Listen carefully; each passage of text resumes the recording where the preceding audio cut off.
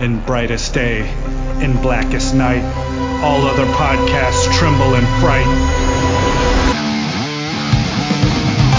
Losers cower before the power. Oranges lust and blues you can trust. Indigos feel and white ones heal.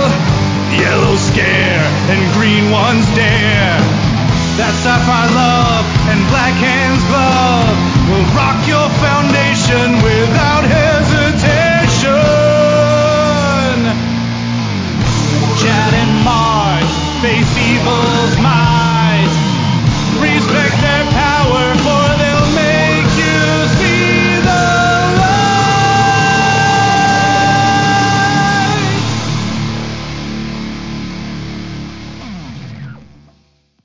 Hi, everybody. I'm Chad Vogelman. I'm Mark Marble. And I'm Dan Kurtzky.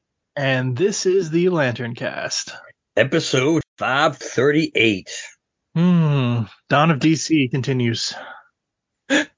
Chad, contain yourself, Chad. I know. God. It's like you can just, the enthusiasm is just dripping. I can't do the woohoo. Chad, calm down. It is an hour show. You gotta save something.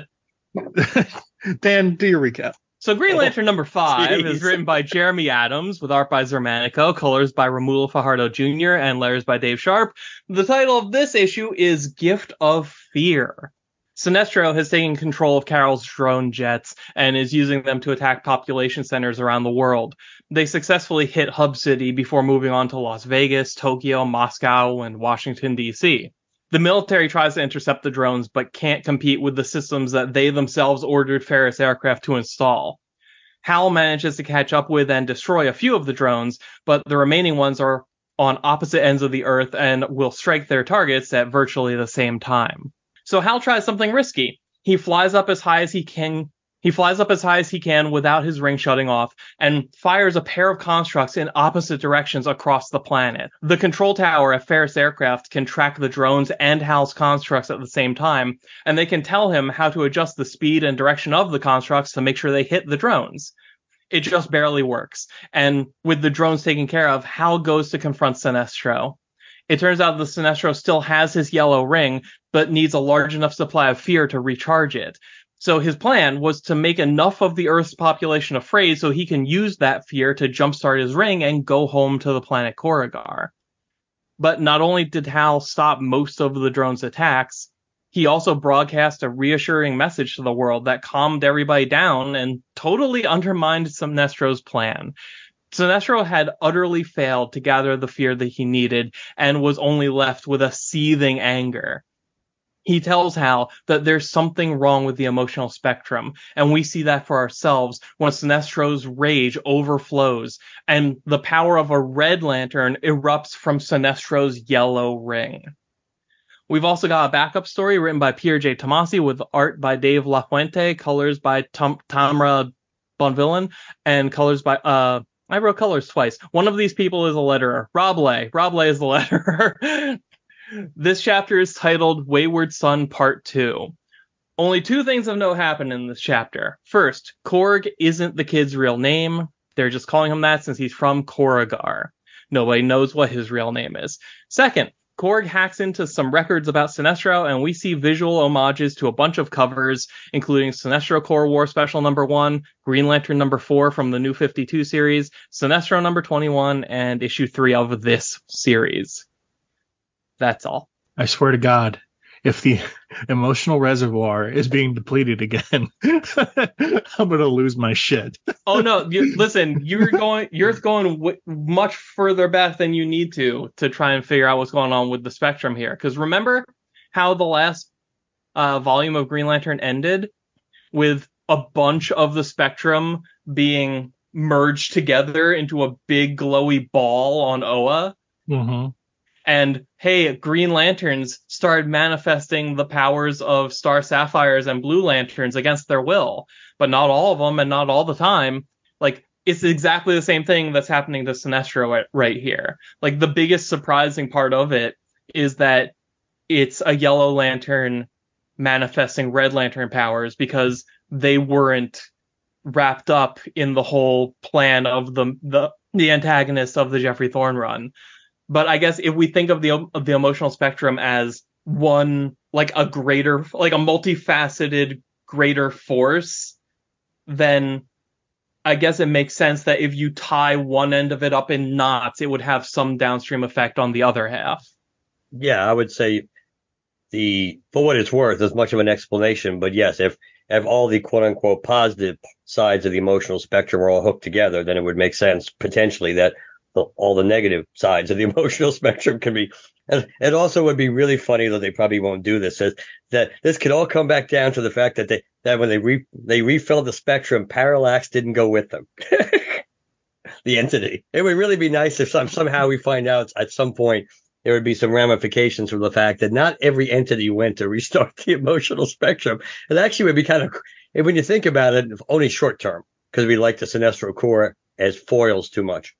But it would be kind of cool. It's like, hey, guess what? The Sinestro core runs out of energy. Why? Because the yellow part of the spectrum was never replenished.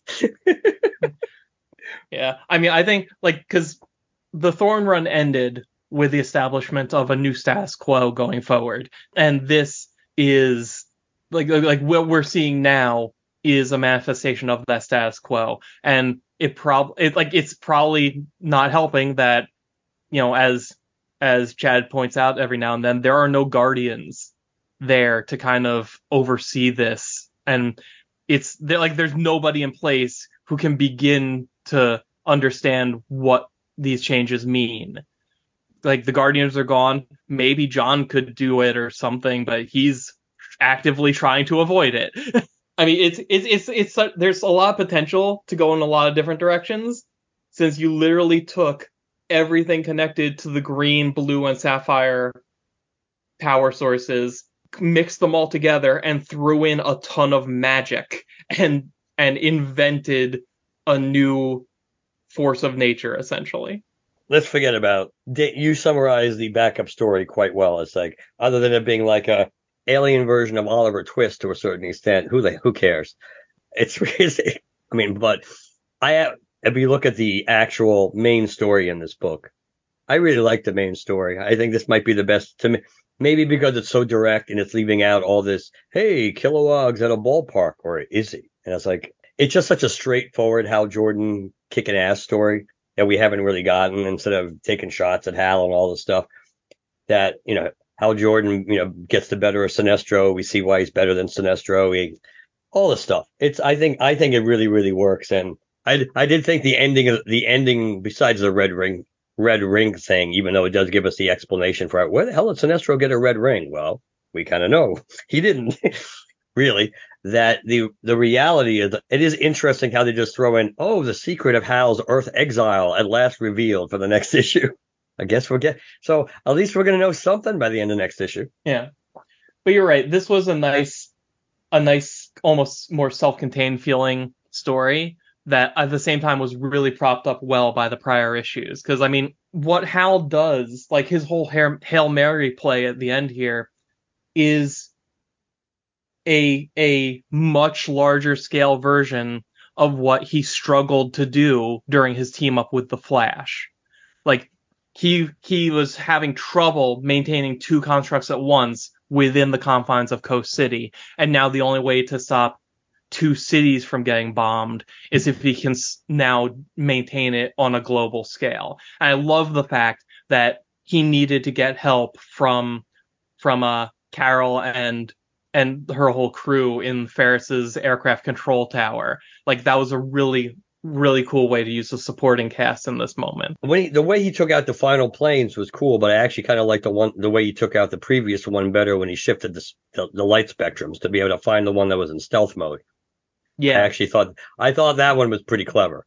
I thought that one was pretty clever, the way he did the shift. So he shifted the spectrum of the light enough so he could see something even in stealth mode, once he understood basically how the cloaking device worked. Even though it does kind of go along with what you said, Dan, the fact that he's able to do the heavy lifting, but he still needs input from his quote unquote team in order to get to that point. And it is, and at least, I thought when we're getting to the end, when he has to deal with the two planes going like in the opposite directions, that's his that's his Christopher Reeve Superman the movie moment when it's like, well, you're fast enough to stop one on your own, but you can't stop both. Except obviously Hal was able to circumvent that, at least luckily for Moscow and for Washington, D.C.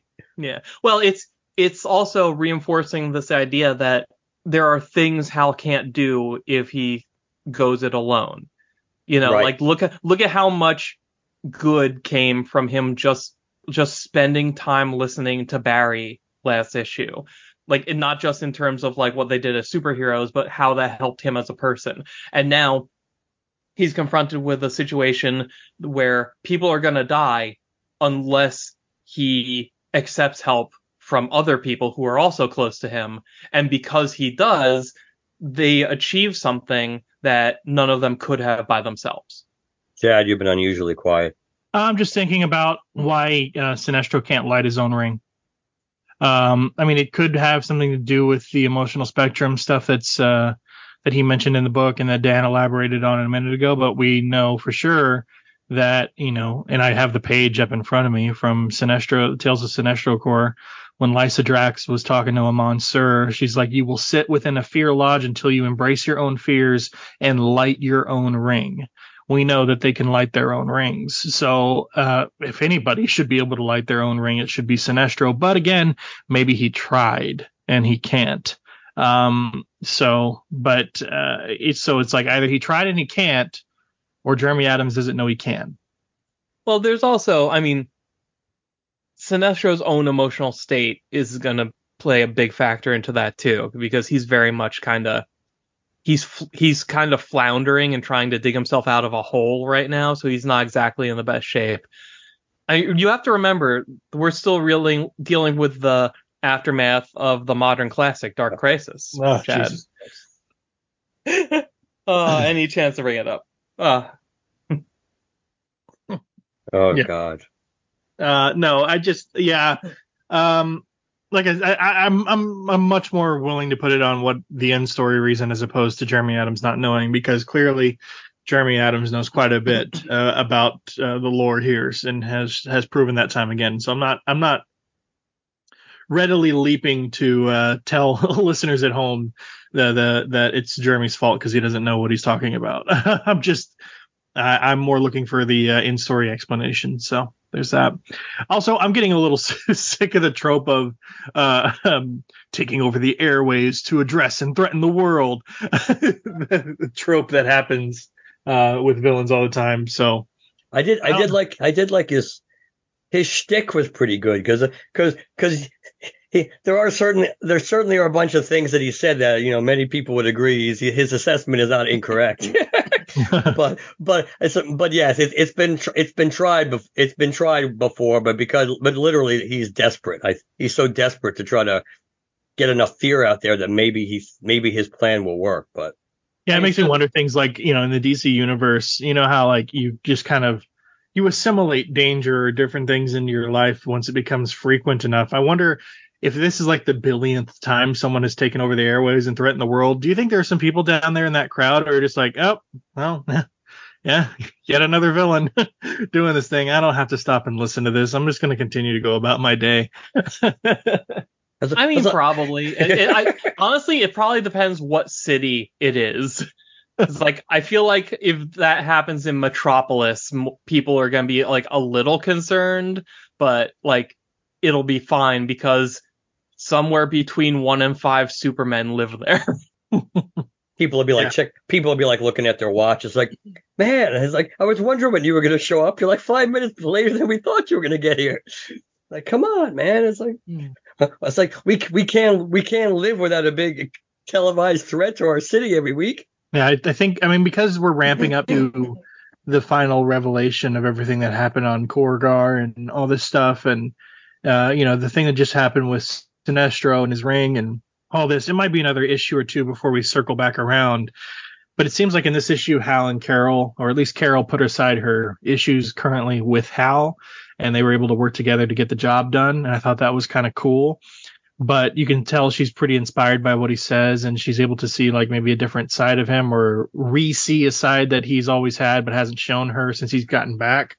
So I'd be interested to, especially after his conversation with Barry in the previous issue, I'd definitely be interested to see what their conversation is like the next time these two characters have a chance to talk without the threat of danger or the collapse of her company or her drones being at fault for something.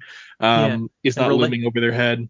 And related to that, I'm wondering what Hal is going to think of her fiance Nate going forward, because not only was he the one that designed the satellite radio that Carol and Hal were using this issue, Nate's the one that guided Hal's constructs to their target.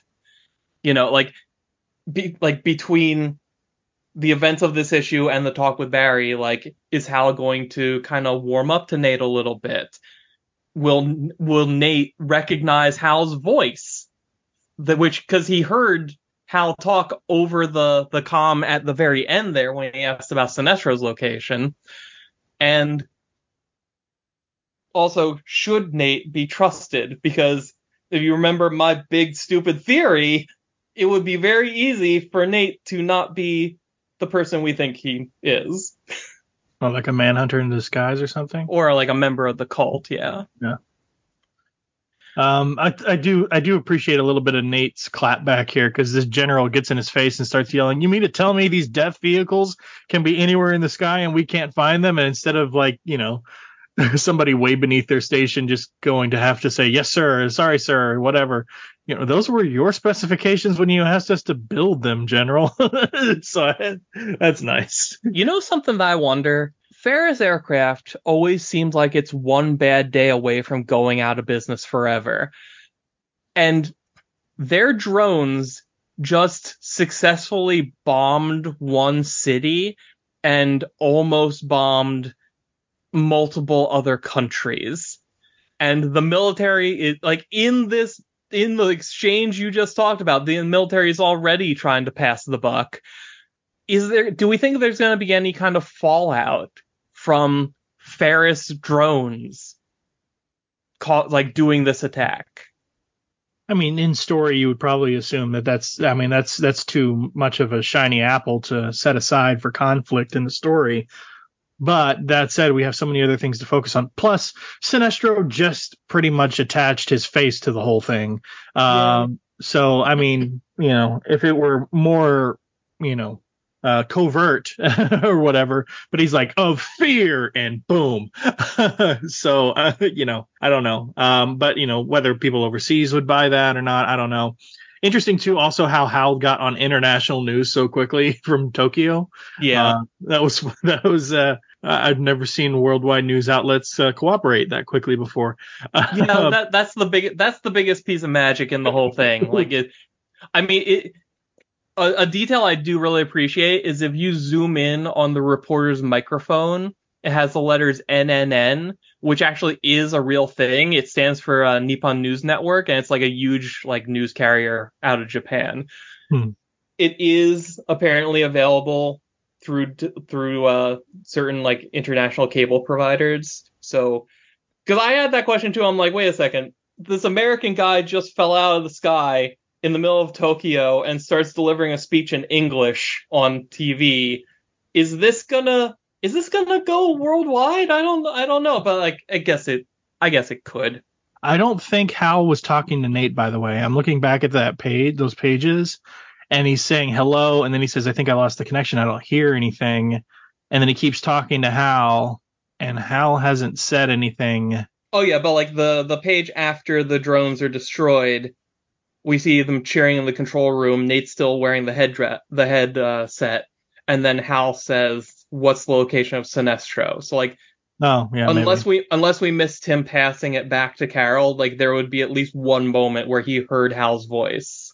Gotcha. So now that we've got confirmation that the spectrum is all wonky, do we think there's any ties between that and Hal's ability to suddenly make constructs in different colors? Because when he made that gazelle in issue 3, it looked like it was made of star sapphire energy before he tinted it green. And then in this issue, when he's cycling through the different wavelengths to detect cloaked drones, the colors representing those wavelengths are green, purple, and orange. Like, it's only like primary colors that we associate with the spectrum. And so, like, is it possible that he's not just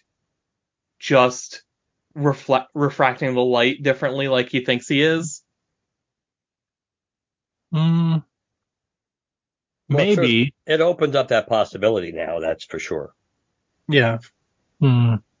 Just like in theory, it opens up the possibility that part of why Hal's ring is only working the way it's working, and where it stops working, and all these things, maybe the limitations to his ring are also partially, if not still, tied to the spectrum, because maybe the way, because of how he made the ring, the way he's able to access it is also different. It opens up more possibilities than probably we were, maybe more doors, and certain doors maybe we had closed before, or we certainly weren't leaning towards potentially opening anyway. But I definitely think this kind of like arced us back upwards, though, as far as I wasn't too thrilled with the kind of like certainly after last issue, I wasn't too thrilled with this book, but this makes me feel better about where we're headed. And plus, we at least know we're going to get some answers next issue. Whether, of course, it doesn't mean we're going to get all the answers about it. Like, I guess we want to believe it's going to give us the big answer to the $64,000 kilowatt question, but it probably will. But at least we're going to know why Hal is exiled and what led him to basically flipping the bird, I guess, to the United Planets and everything else. So the biggest question I have at this point is, are they going to save the revelation for the last page, or are we going to actually dig into what happened in next issue? No, it'll be issue 7. Oh, so you think it'll be the last page? Yeah, I'm nearly positive it's going to be issue 7 that we'll learn everything, because the solicits. Because of the solicits, but also, I'm just trying to find the solicit now because, good grief, where did it go? Y'all continue talking. Yeah, because there was one solicit in particular that did basically talk about that, like almost like past tense, that something had been revealed or is going to be revealed. Well, the cover of 6 says a battle of wills, a secret revealed, but so the solicit for 7 says the death of a major Green Lantern character revealed. After his explosive confrontation with Sinestro, Green Lantern is confronted by the United Planets Lanterns for illegally operating with a quarantine zone, and the mystery of what took place on Korugar is finally revealed. And then it talks about the finale with the sense and stuff before it becomes its own series. Good luck with that one. I already recorded my audio for my video about this issue, and I completely forgot the backup story even existed. I read it. I got to the page where the Hal story stopped, and I'm like, all right, comic's over. And that's kind of like I mean, it may not be a big shift for you, but that is a shift for you, right? You didn't hate the first part as much basically as I did. No, I walked away from it thinking like, okay, that was kind of nice, but it would probably be better if it was all in one shot, But like this one, literally nothing happened. Yeah. So it's like it was like if I didn't write down what those cover references were, there would have been nothing to say about it. I looked at those images and I thought they meant something, but in all honesty, probably because I don't like the art, I don't like that style, that it didn't even hit me. And even so as soon as you said that, I went back and I looked at that page because I knew what the page you meant. And it's like, oh yeah, that is a reference to Sinestro Corps #1, but when they're all like kind of held up on the dial of the circle of the symbol. It's like, oh yeah, it just looks like crap, but yeah, that's what it's supposed to mean. Yeah, if this is supposed to be a selling point to try to get people to really be interested in this as a spin-off, they are failing miserably. So isn't Tomasi leaving for yes, for Ghost Machine? So Is he supposed to be writing the book that this is leading into? He probably was supposed to be writing the book. Probably not anymore, or not going to be. They may get something out of him, but obviously, if it's going to be an ongoing, he can't possibly be the ongoing writer for the majority of the book. anymore. See, Sinister Sons #1 Solicit is already out for release in February, and he is listed as the writer. It's entirely possible he turned in the entire script for the whole story, and it's already been, so he's not writing anything new, probably. But how many issues is that? Do we know? I don't know. I mean, so it got to be a many. We'd like to think it's a many, but you're right. If it was only like 3 or 4 issues or something, then yeah, it's possible he could have had it all written. You were all written ahead of time, but I mean the modern classic Sinister Son. well, the one thing is the way this is looking compared to this, Dark Crisis would be a modern classic. I think I read that this backup is going to be 4 parts in total, so there's 2 more chapters of this. Oh God. Well, I mean, it's Sinsen or Korg or whatever you want to call him, but it's also Lord Zod that's teaming up with him. Oh. Those are the Sinister Sons. Okay. Yeah. We can probably find some more. Well, at least Zod's son at least Zod might be interesting, Actually, the most interesting thing about this is I know I saw Myron's review on this. I read it and he said it would kind of be interesting if it turned out that this kid isn't Sinestro's kid at all, but it's Sora's kid. Regardless of whether it was Sora's kid with Kyle, which would make it inherently more interesting. Oh, geez. But just the fact that this was Sora's kid and the fact that Sinestro is actually his grandfather, that would make it more interesting from a lineage perspective for me. But if you had to read this on its own and be interested, it's like, nah. I would have rather had like 5 blank pages. Could you imagine if he found out that Sinestro is his grandfather instead of his father, and that just totally kills his interest? Well, it probably would have some effect on his self-image. The question is, it would be funny. Yes, I will acknowledge that. I don't see how it would, I don't see logically why that would, in all seriousness, why that would derail him from jumping off the cult of Sinestro in his head. But yeah, but still, if he's that wrapped up in, my whole identity is that I have to be Sinestro's son / maybe Sinestro's real heir. And it's like, nah. I mean, he still technically would be Sinestro's heir if he was Sora's kid, because as far as we know, he only has one kid, and now, he's next in line to the throne after Sora. Oh my God, Mark. This makes him little baby Kylo Ren. He's obsessed with his grandpa's war crimes, and he wants to be just like him. He does cosplay. He's perfect. He's little Kylo Ren. So also circling back just real quick, Okay. the other reason I think it's going to be, it's not going to be fully revealed until issue 7, other than the solicit, is because the solicit for the trade, the first trade of this volume, has been released, and it's going to be issues 1 through 6 in the collected edition, which isn't surprising. It's usually 6 issues anyways. But what better way to leave the story and try and get people to buy the next volume than with a really big cliffhanger? True. I had seen that the solicit for the first graphic novel I just couldn't, where I looked, it just didn't give me the information on what number of issues were included in it. Yeah, it's issues 1 through 6. And obviously, as was guessed upon in previous episodes, the Night Terror stuff is not going to be in there. So, but it comes out. It comes out in fucking June. Yes, that's what I saw. June, yeah. Oh wow, that's a while. What the fuck? Yeah, I know. DC is pissing me off with their ridiculous timetables on getting trades out. Marvel has done a much better job over the past couple of years, but DC can't get their shit together and releasing trades at a decent timetable.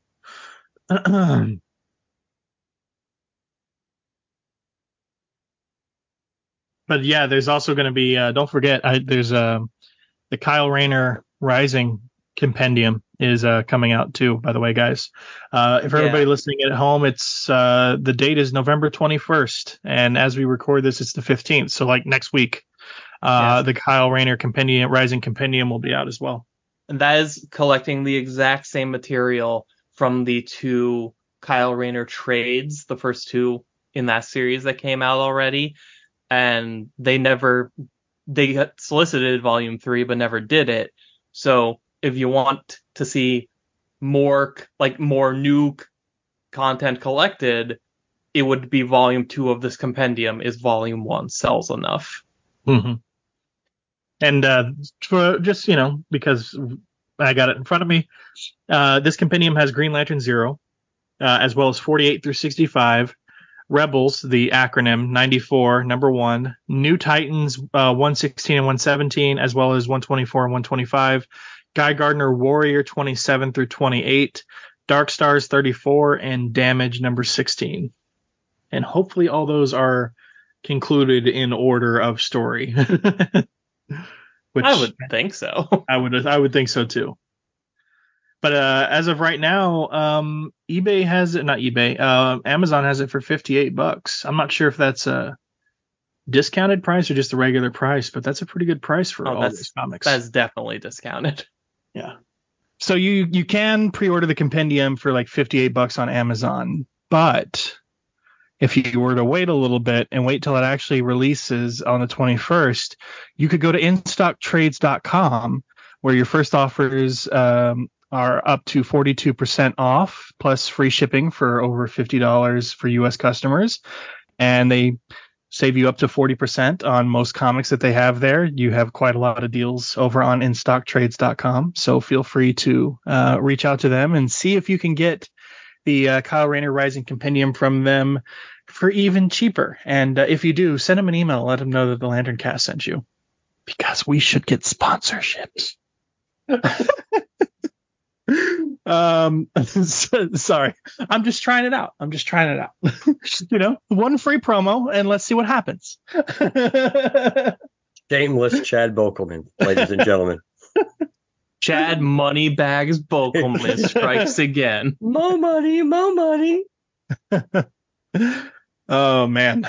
All right. What else do we want to talk about this issue? Do we have more to say about the Sensen backup or no? I did. I will say, I thought it was, even if I'm not like, the target audience for the story, the character, even the art, I will appreciate that the artist, David LaFuente, took the time to recreate all these moments from Sinestro's history in his art style.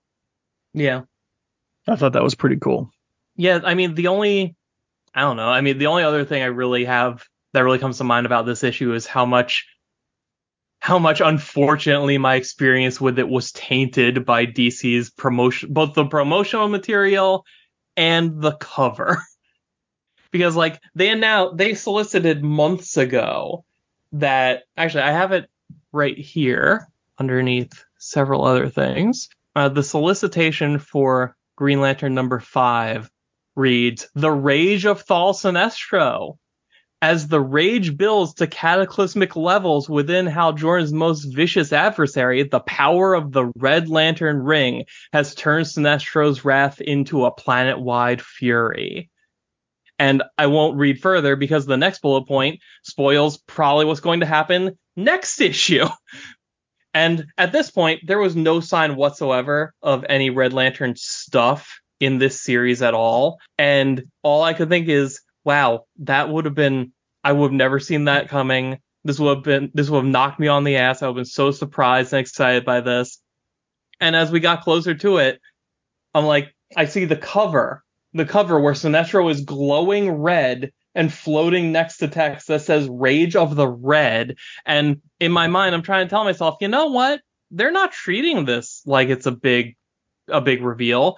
So maybe it just sort of happens in the middle of the issue somewhere, and it's like, it's not treated like a surprise. Maybe I'm making too much of it. And then it is the page turn full splash reveal on the final page, the big cliffhanger to bring you back to next issue. And it's like, wow, okay, so this was written to be that kind of moment, that kind of big impactful moment that was completely toothless and fell flat because it wasn't allowed to be what it was written to be. And I know I'm kind of asking for it by going off and out of my way to read solicitations, but I can't. Anyone who reads this is going to see the damn cover. So, I'm willing to take a piece of the blame, but somebody at DC that is higher up than the creative team, because covers need to get approved before they're used, somebody at DC needs to give more of a damn about the reader's experience. And I know that there is all sorts of studies and opinions and whatever that like, oh, you'll appreciate a story better if you know the twist going in. Great. That disregards the fact that a spoiler-free experience can be had exactly one time and then it's gone forever. You have exactly one chance to experience the story the way the storyteller wanted you to the first time through. And then every other subsequent time, you can experience it with prior knowledge to see how we built there, to see the little hints and whatever. That will exist forever. The experience that I wanted to have with this is gone and never had the chance to exist. That's fair. Excuse me. That is true. That we all were waiting for that red lantern ring moment because we knew it was in the solicit. Like, imagine if whatever the hell is happening with Kilowog or Korrigar was just spoiled by the solicitations. Like, one of the most like interesting things to try and figure out about this run so far would just be over already and then we just have to wait for the book to catch up to what we already know. Yeah, that's true. It's obviously not Jeremy Adams' fault because he was even talking about it a little bit on Twitter. But if I'm putting this on anybody, Paul Kaminsky, editor, should have done a better job.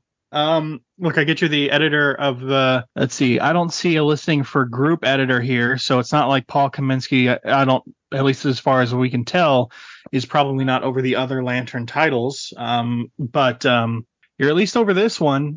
So if anybody on your team has the power to say anything to DC editorial or whatever, you are DC editorial. You should have said something, Paul. We know for a fact that writers do not do their own solicitation copy. They do not have any influence over what goes on the cover. And again, the cover artists, like, the covers have to be approved before they get used. So anything that wasn't supposed to be there wouldn't be there. Yeah. And Zermanico may have drawn it, but he maybe was directed to. Who knows? Maybe he submitted multiple different copies. Maybe this was supposed to be the cover for another issue, or maybe this was just supposed to be a variant and not the main cover. I don't know. But little less okay on that one because Zermanico has drawn all the main covers. Yeah. But I mean, to your point, like, this is not the image you arrive at if you're just told, oh yeah, draw a cover of Hal vs. Sinestro. Like, this is highly specific. Mm-hmm. And Zermanico's not the letterer. He didn't put Rage of the Red on the cover. Yeah. 100%. I'm putting it on Paul Kaminsky, and it's definitely not anybody on the creative team's fault for sure. But yeah, that does suck. But other than that, good issue. Yeah, good issue. I feel like we should be talking more about it, but there's lots of dialogue, lots of action, but it is relatively straightforward of a story. There's not a whole lot to dissect here other than maybe the final seconds in terms of what Sinestro says. I do think it's funny that he's like, there was this little girl and she smiled at me. Yeah, that was a little. Yeah, that was kind of dumb. I am positive people have smiled at him before. This little girl smiled at me, and I realized I'm not the man I once was. She should be terrified of me. Then I found my new home in your Earth Hot Topic. Oh man, we just need Sinestro. We need a cover of Sinestro walking away from his Sinestro Corps outfit in a garbage can. Yes. No more. God. I know, pretty much we've gotten almost every character doing that, except clearly Sinestro isn't walking away by choice. It'd be more like the garbage can with the ring walking away from him. Come back. Man. Oh, man. But yeah, I mean, I feel like this I'll be interested to see what people say about this run once the trade is out, because if each issue feels light enough that it probably does read much better as a single volume. And that's not to take anything away from it, but it's like, it's very much like the real meat of this is the character development and the breadcrumbs of the plot. So an issue like this, where it's more focused on like the fast-paced superhero action, it's not only is it going to go by faster because it's all high-octane action scenes, but it's also lighter than usual on the more substantive stuff that is what's happening with Hal's personal life, and also is Kilowog dead? Yeah. So it becomes a good read, but a quicker read. It's just so straightforward. I mean, yeah, because there's less focus on the things that we don't know and the mystery, that by the very nature of it, it's going to be easier to recap and easier to just either it works for you or it doesn't work for you, just because it's just, the meat's there. It's all there. So there's not a lot of subtext until the very end when Sinestro throws in this, the emotional spectrum talk, but that did impact what we saw in the issue, for 90% of it. So I will say, Sinestro says, "I came here for help, you imbecile. Something is wrong with the emotional spectrum. You must have felt it by now." But after our encounter, with an ellipsis between R and the word encounter, my power was gone. So I was stranded on the streets of your world, powerless. If his power was gone after the encounter, then how did they end up on Earth from the incident on Korrigar? So that's something. And also, you didn't really say you came here for help the last time you talked to Hal, you dumbass. yeah. That's the bigger thing to focus. Well, again, it's typical Sinestro, and it's why when we were speculating, you were more speculating than Dan and I, honestly. That what if Sinestro is actually telling the truth, and is like, yeah, he won't be, because we know which one of the two is the unreliable narrator, and it's like if that's Sinestro's version of, yeah, I came to you asking for your help and you rejected me. It reminded me, because I've been watching this on Max the last couple of nights. I've been watching whatchamacallit, American Chopper, watching Paul Sr. and Paul Jr. get along. Oh, God. And that's what this reminds me of, is like two people can sit there and have a conversation and take two entirely different things from it. And that's kind of what Sinestro, I think it's not, to be fair, it's more representative of Sinestro's view on things and Hal. I think Hal can be more objectively, at least recall the conversation, if not verbatim, at least more closer to the way it went down than Sinestro, because he's so slanted and refuses.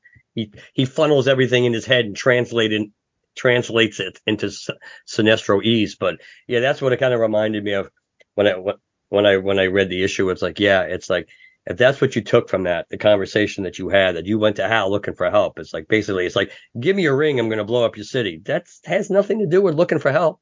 Sinestro very, very clearly, like even last issue when the conversation happened, like Sinestro very clearly thought that was going to go differently. And I think he just didn't account for how much Hal's situation and state of mind has changed as a result of whatever it is we don't know about yet.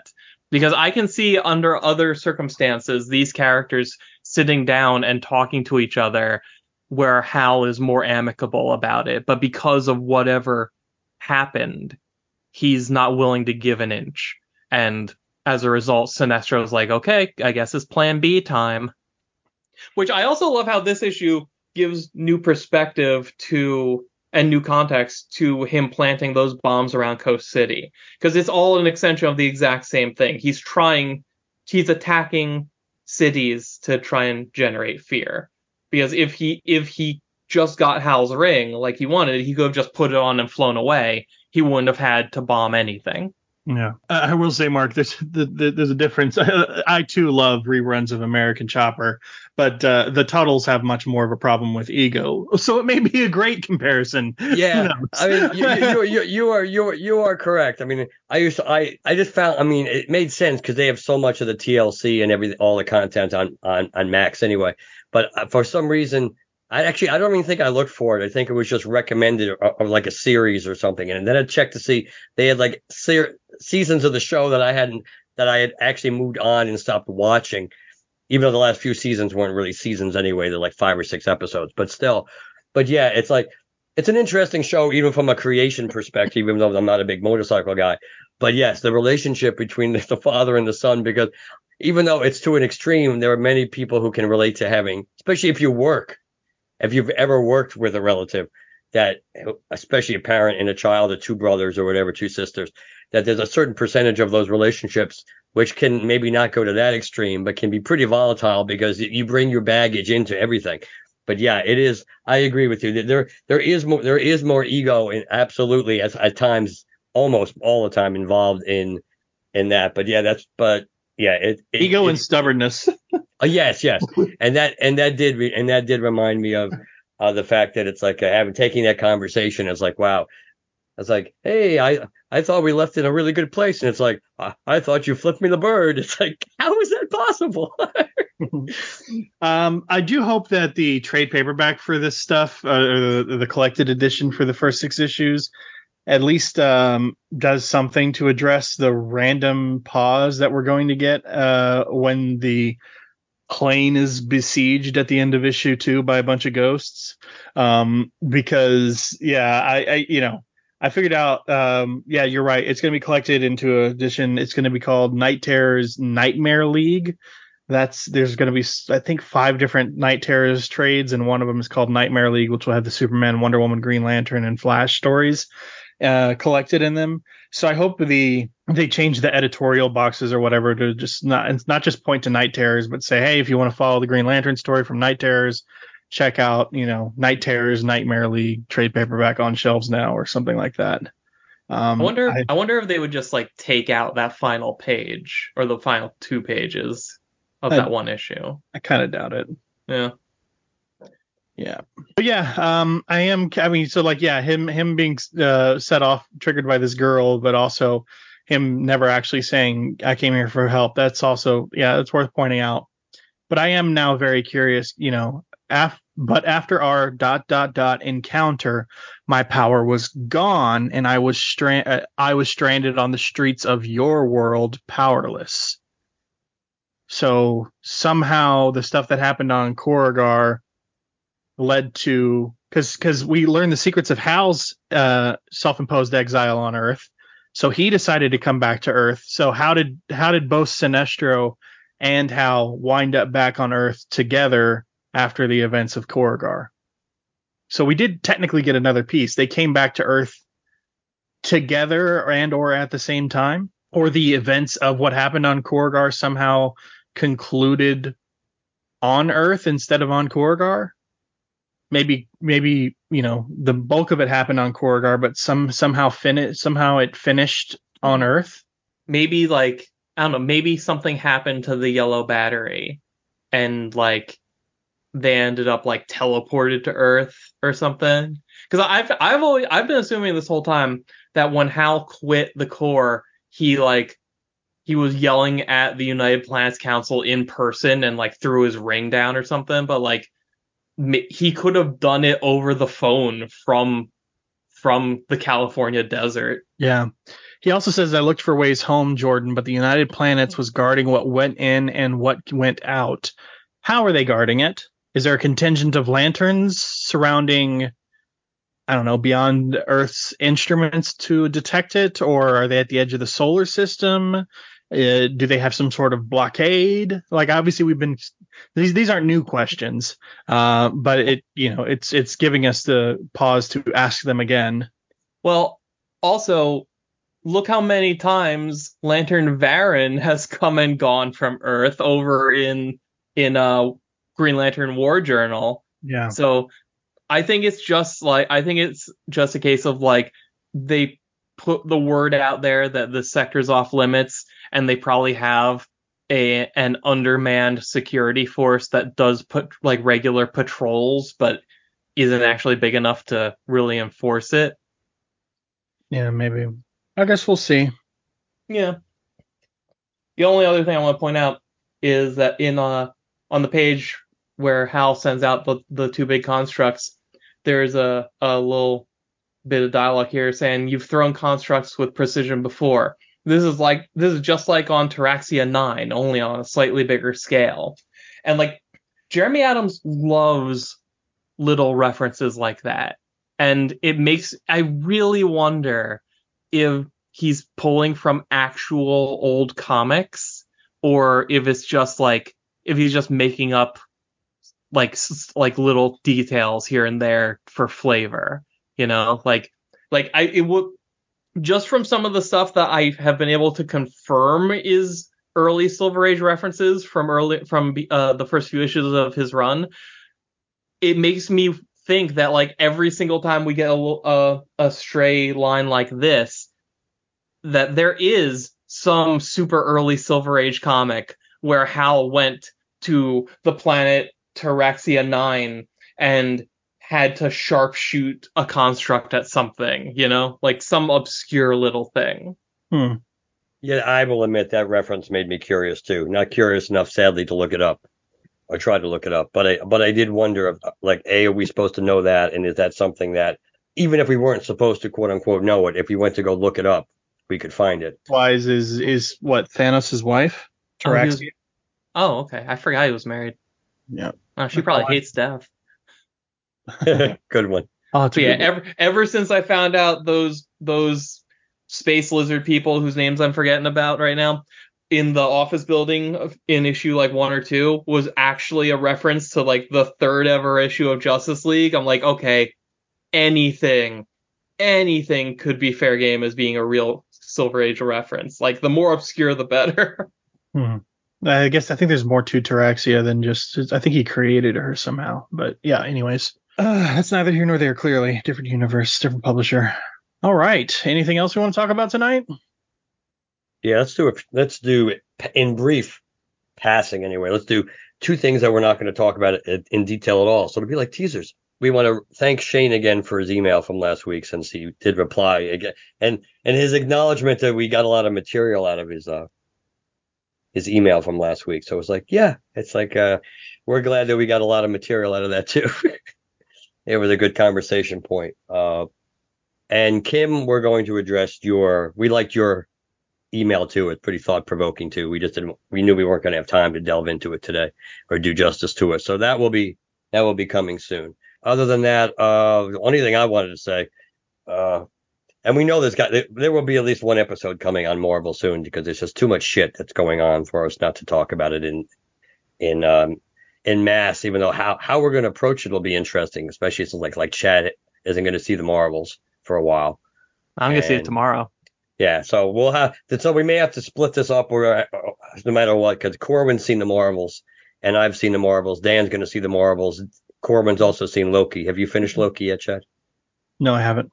I finished it. Yeah, and I bet you Jim. I know Jim has too. So we got to figure this out. But it's been a really interesting, because you had the beauty of Loki with the enjoyable but mediocrity of the Marvels.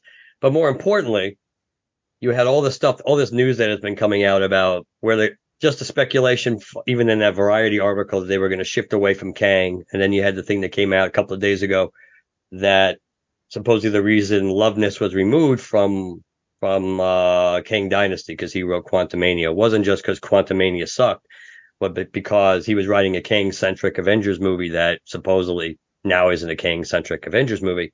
And then today, the director who's the Shang-Chi director, that was announced late in the day or late afternoon that he's not directing Kang Dynasty anymore. So if you're looking from a circumstantial evidence perspective to believe that Kang Dynasty is no longer Kang Dynasty, it's just going to be a different Avengers movie, I think there's certainly a lot of circumstantial evidence to kind of like support that theory, whether that means they're pivoting to Doom or they're just going to go in a completely different direction. But I think it's clear they're not going to be doing Kang Dynasty, and I think that's probably for the best. And that's kind of all I have. Well, since I probably won't be on the Marvels episode and maybe not on the Loki episode, depending on when we do it, I think I'll just go ahead and say I think it's Marvel or Feige or whomever is learning the wrong lesson by listening to the fans the way they are. I'm not saying they shouldn't listen to the fans. I'm saying they're taking it too far. The idea of completely abandoning your plan and not is one thing, but the rumors and stuff about signing Robert Downey Jr. again to some more stuff and bringing back the Avengers and all of that. It's one thing to kind of listen to the fandom for some beats or some ideas or kind of get a sense of the pulse of the fans and what their interest is, and kind of gauge that and kind of keep that intact. It's another to just straight up give the fans what they want. And I am a firm believer, and even though, yes, I critique things all the time on this show and stuff like that, and in various capacities of expertise based on either, the length of time reading a character or whatever. No matter what I say on this show, I still maintain I have no idea what I really want, and neither does anybody else. So the idea that look, maybe it'll work out. It could. Who knows? But what I'm and again, a lot of it's unconfirmed and stuff like that. But the rumors going around are such that, like, oh wow, they're so upset about where we're at with this universe. We really should just abandon it all and go back to blah blah blah blah blah. It's like, that's the wrong lesson to learn. And giving people exactly what they expect, exactly what they want, isn't going to garner you much success either. But I guess we'll just wait and see and let you learn that lesson as it rolls out. Though I wish you wouldn't have to learn it by failing. But they're failing now, though. That's the point.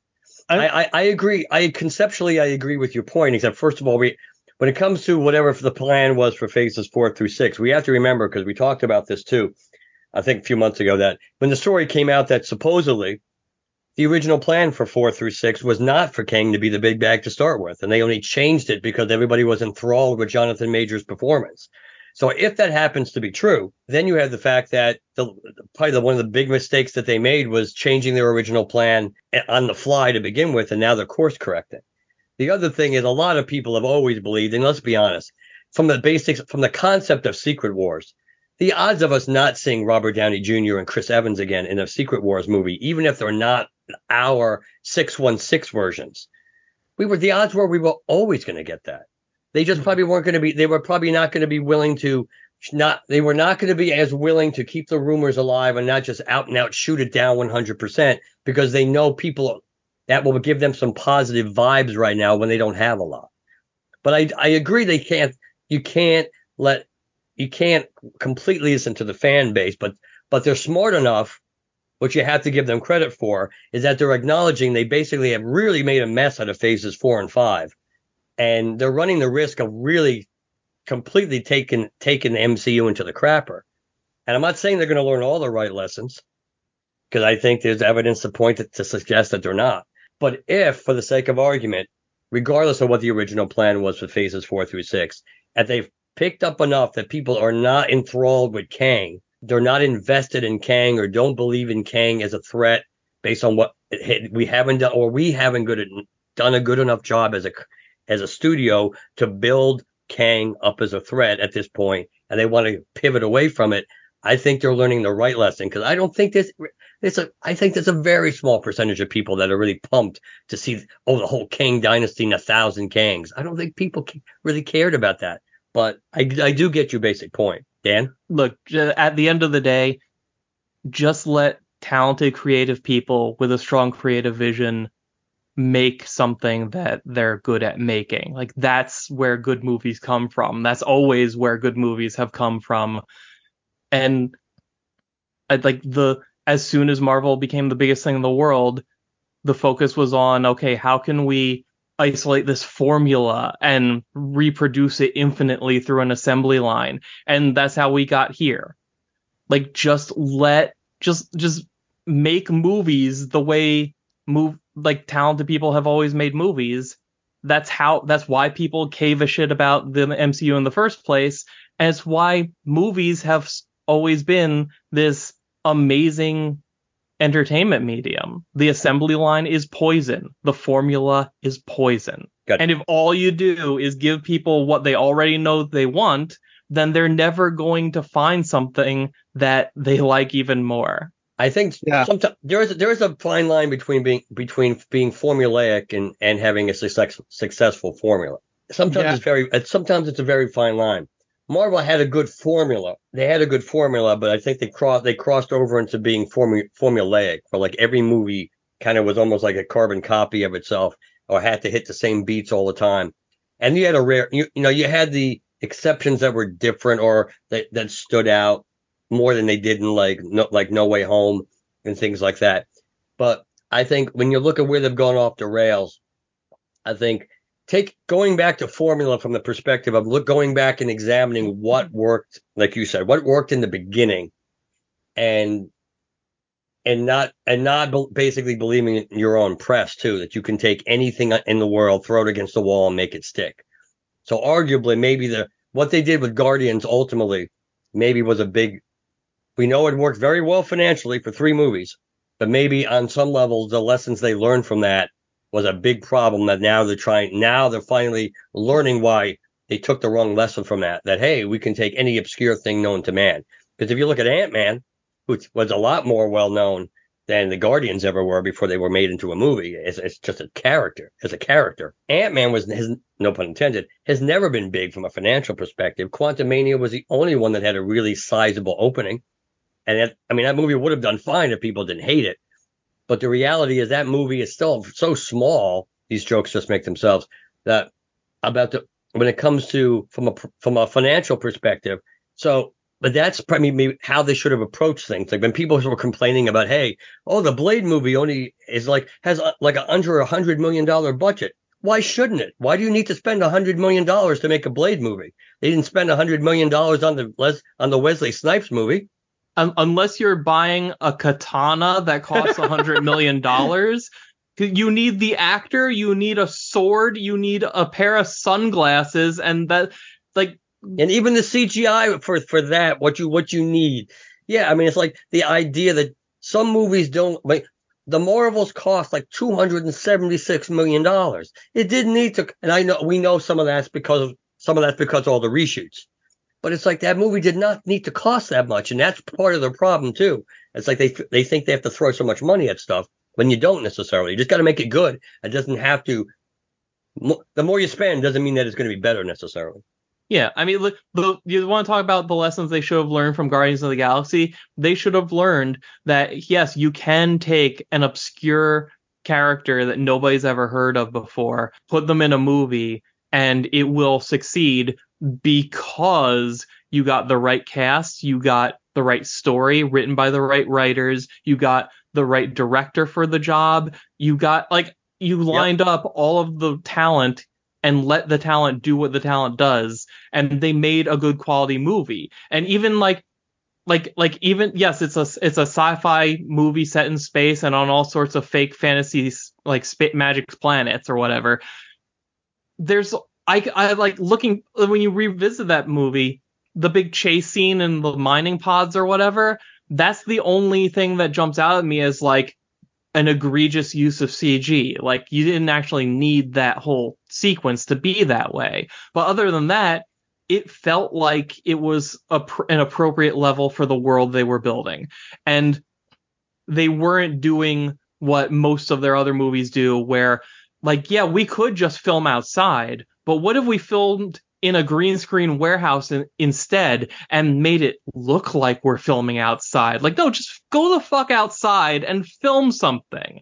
Have real light, hit real things, and make your movie look good instead of like weird oatmeal, because it's like, it's an over-reliance on technology that they don't want to give people the time to make look as good as it needs to look to replace the real things that they wanted to replace. And that is a much larger conversation about the attitudes towards labor versus technology that really came to a fever pitch during the SAG-AFTRA strikes. And hopefully, based on how those all resolved, we might see some more, I'll say, responsible uses of things like CG in these movies going forward. Probably not, but I'm hopeful at least. My only other concern about all of this is on a different note, is by assuming they're pivoting away from Kang and assuming the replacement for Kang is Doom. My only worry is the quote unquote, because I know these things are done in several year spans and we won't expect to see those movies until 2025 or whatever. I understand all that. Is my only concern is this quote unquote last minute change could ruin a third version of Doom. You're right. Look, but I'm not a huge Doom fan. I don't have a lot of history with him, but I know enough to understand what a big deal he can be, and if they fuck it up again, But the good news, in all honesty, they probably have like about 3 to 4 years to do it, because since next year we're only getting Deadpool, and all the other movies that were supposed to come out next year are already pushed to 2025, and it ain't coming out in 2025 because they have 4 movies coming out that year. And you watch, Blade will get pushed back again. We're probably not looking at it. 2026 would be the earliest. Go ahead, Dan. All right, so go to Mosaic Comics on YouTube, where I talk about lots of comics, mostly Green Lantern. I have a lot of vaguely cool things on the back burner right now. You'll enjoy it. Go and subscribe. If you like it, let me know in the comments. I love reading those.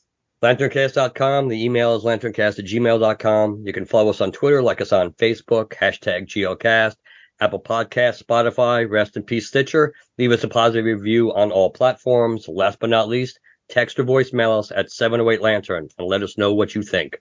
Good night, everybody. Good night. Good night.